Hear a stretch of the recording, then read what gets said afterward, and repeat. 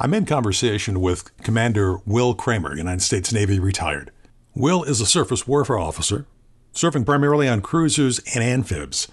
He's got 2 commands under his belt, and he's served on several flag staffs. Welcome, Will Kramer.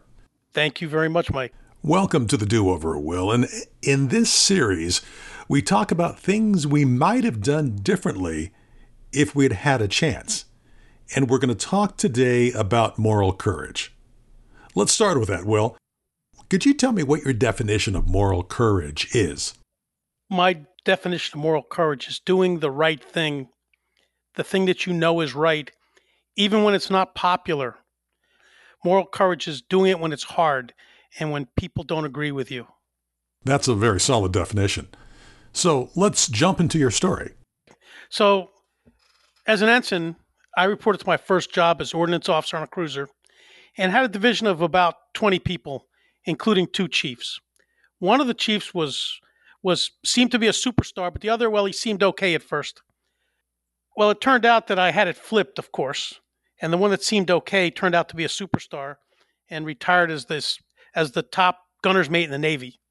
The one that I thought was a superstar, I realized over time was lazy, didn't keep up with things, didn't do the quality assurance checks that I expected, and didn't meet deadlines. I felt he was lazy, and I didn't trust him. And he was pretty popular, and he was well thought of in the command. He had a couple of collateral duties, and my boss was an LDO, and his boss was an LDO, limited duty officer, and they seemed to like him just fine. Well, when the time came to prepare his evaluation, I had already realized that he was pretty lazy. I prepared a rough to pass up the line, and I rated him pretty marginally and passed it along up to my principal assistant en route to the department head. And a couple hours later, I got called in by my boss's boss, and he told me I was all wrong about this chief. He had received good evals up to then from his other commands and from this command, and so clearly I was wrong. I tried for a short time to explain my rationale, but I was cut off. They were adamant that I was wrong, and they made me redo the evaluation. So went along, and a couple months later, this same chief applied to become a limited duty officer. And I had the same dilemma. This time I went to the department head to discuss my misgivings. And the department head said that, well, since we gave such a great eval in the past, but he had now seen some evidence of poor performance. And he wasn't so sure that it was right, but considering the chief had such a great record, we'd look silly if we didn't give him a great recommendation for the LDO program.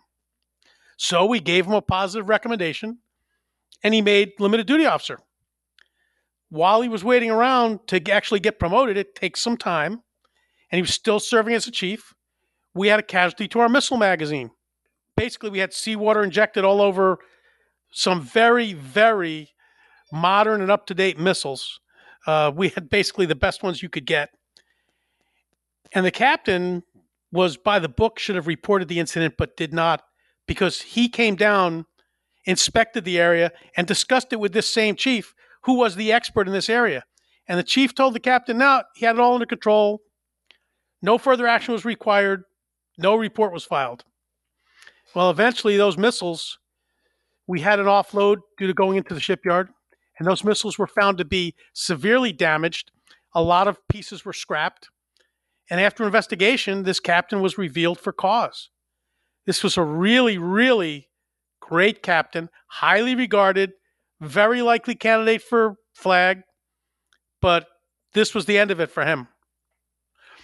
And when it was time for the chief's promotion to limited duty officer, the ship said, yeah, this is the way we'll get rid of him. We don't have to give a bad eval and get him kicked out of the Navy. So they made him an officer to get rid of him. So I got a lesson out of this, and that was allowing that poor performance to continue and even be rewarded. Sure, made my boss happy, but it was the wrong thing for the command and for that captain. So, Will, you've got an interesting story here. I'm going to take the first chief here, the guy who didn't seem to make a great first impression on you. And he ended up being the real class guy, the guy who Perhaps he made everything look easy because he knew what his job was and he got it done. And I think that's probably true. There were also some preconceived notion. He was a good old boy from the South, talked slow, little slangy in the speech, and I just didn't have a positive first impression. How much work do you think that guy was doing, that chief was doing, not necessarily to do his job, but to make it look like he was doing his job? He's one of my favorite people I ever had under me. I think he did a tremendous amount of work, and everybody else on the ship ended up leaning on him to help. Something actually, just without going too far, something you'll discover over time is that a good technician is someone who can diagnose problems with their equipment. A great technician, superstar, is someone who can diagnose other people's equipment. That was this guy. So, what about this second chief? What made him different? He worked, I think he spent a fair amount of time putting up a front that he was this, very superior chief. He had great uniforms, uh, impeccable grooming, but spent probably, as I later learned, too much time hanging around with his friends and not actually out in the spaces doing the work. Now, this is quite a parable. And you and I both know that junior officers will see this out in the fleet. You've got all types of sailors and Marines out there. They know their job. Some of them work harder at it than others, and some of them work hard just to make it look like they're doing their job. And it's our job as leaders to figure that out and then do something about it. So if I had this to do over again, I first of all, uh, we didn't do midterm counseling in those days, but I would have initiated and documented his performance uh, mis- misdeeds, so to speak. We were in an unusual situation because we were pre-com. We didn't have the ship yet at the beginning. Uh, and I was operating out of my back pocket most of the time. I had a desk that I shared with other people. But I should have been documenting that performance with dates and specifics. And although I gave some examples when I first wrote the adverse evaluation, I didn't give very many, and I certainly couldn't give dates and times. I should have been documenting it, and I actually should have gone to my boss earlier and said, gee, I'm an ensign. I just want to tell you that I'm seeing these things now. Uh, this shouldn't come as a bolt out of the blue when the evaluation goes in. You've got a very good point here. This kind of goes back to moral courage. It's hard to go against prevailing commentary or wisdom. The cure here is to stand by your guns, stand by what your perceptions, what your values, what your understanding is, and make sure your boss or your boss's boss knows where you're coming from. Make sure he or she proves to you why you might be wrong. That's tough, right? Yes, it does. And it's even better, however, if you stand up to it early and not wait till it's a bolt out of the blue at evaluation time. I saw things were happening. I didn't take enough action early. Let me jump on top of that. So you're a new ensign. You just reported aboard your first duty station. You're on the ship. You've learned here on the yard and in the fleet so far that one of your primary jobs is to learn. Listen to your senior enlisted and your chiefs. Learn from them. But at the same time, you do have some chops here. You've got skin in the game. You've been through a program here on the yard. You've been on summer cruises. You've seen what the fleet is like. You've been out there. So you have a responsibility, and you can do things yourself, right? Well, your point is valid. You need to use your own judgment and not just accept that you have it right. That yes, we're learning from the chiefs. As a junior officer, as an ensign, as a JG, you should be learning from your senior enlisted. But at the same time, you need to use your own smarts. Make sure that it passes the what I call the giggle test. Does it make sense?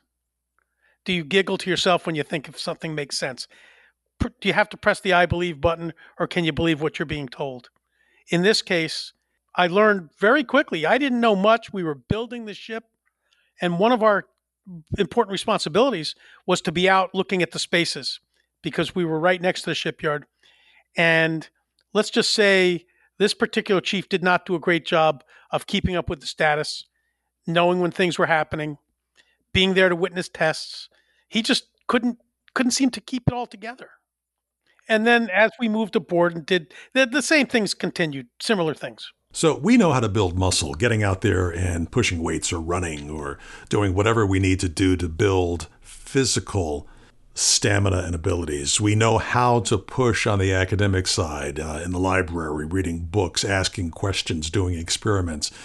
But tell us how we build our capacity and our ability to project strength and moral courage out there. Well, in terms of evaluations, as a midshipman, you do evaluations on peers or on lower ranking midshipmen.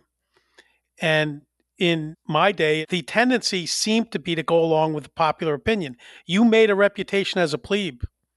And once your reputation as a plebe was established, people didn't really look too hard. And going against the popular opinion didn't seem to happen very much. Well, that's a way that you can work on this early is to continue evaluating, continue looking for new data. Don't try to follow that first impression necessarily and be willing to go against that popular opinion, even when it's unpopular. So it's almost like using the scientific method. I mean, people, environments change and grow and modify. Things happen that kind of push people or push experiences. So things can change. And you want to be able to observe and then modify based on your observation, right? Yes, exactly. This is a pretty tough story. I want to ask you what happened at the end of it. No, I'll just tell you that I transferred off right after this happened, a little bit later.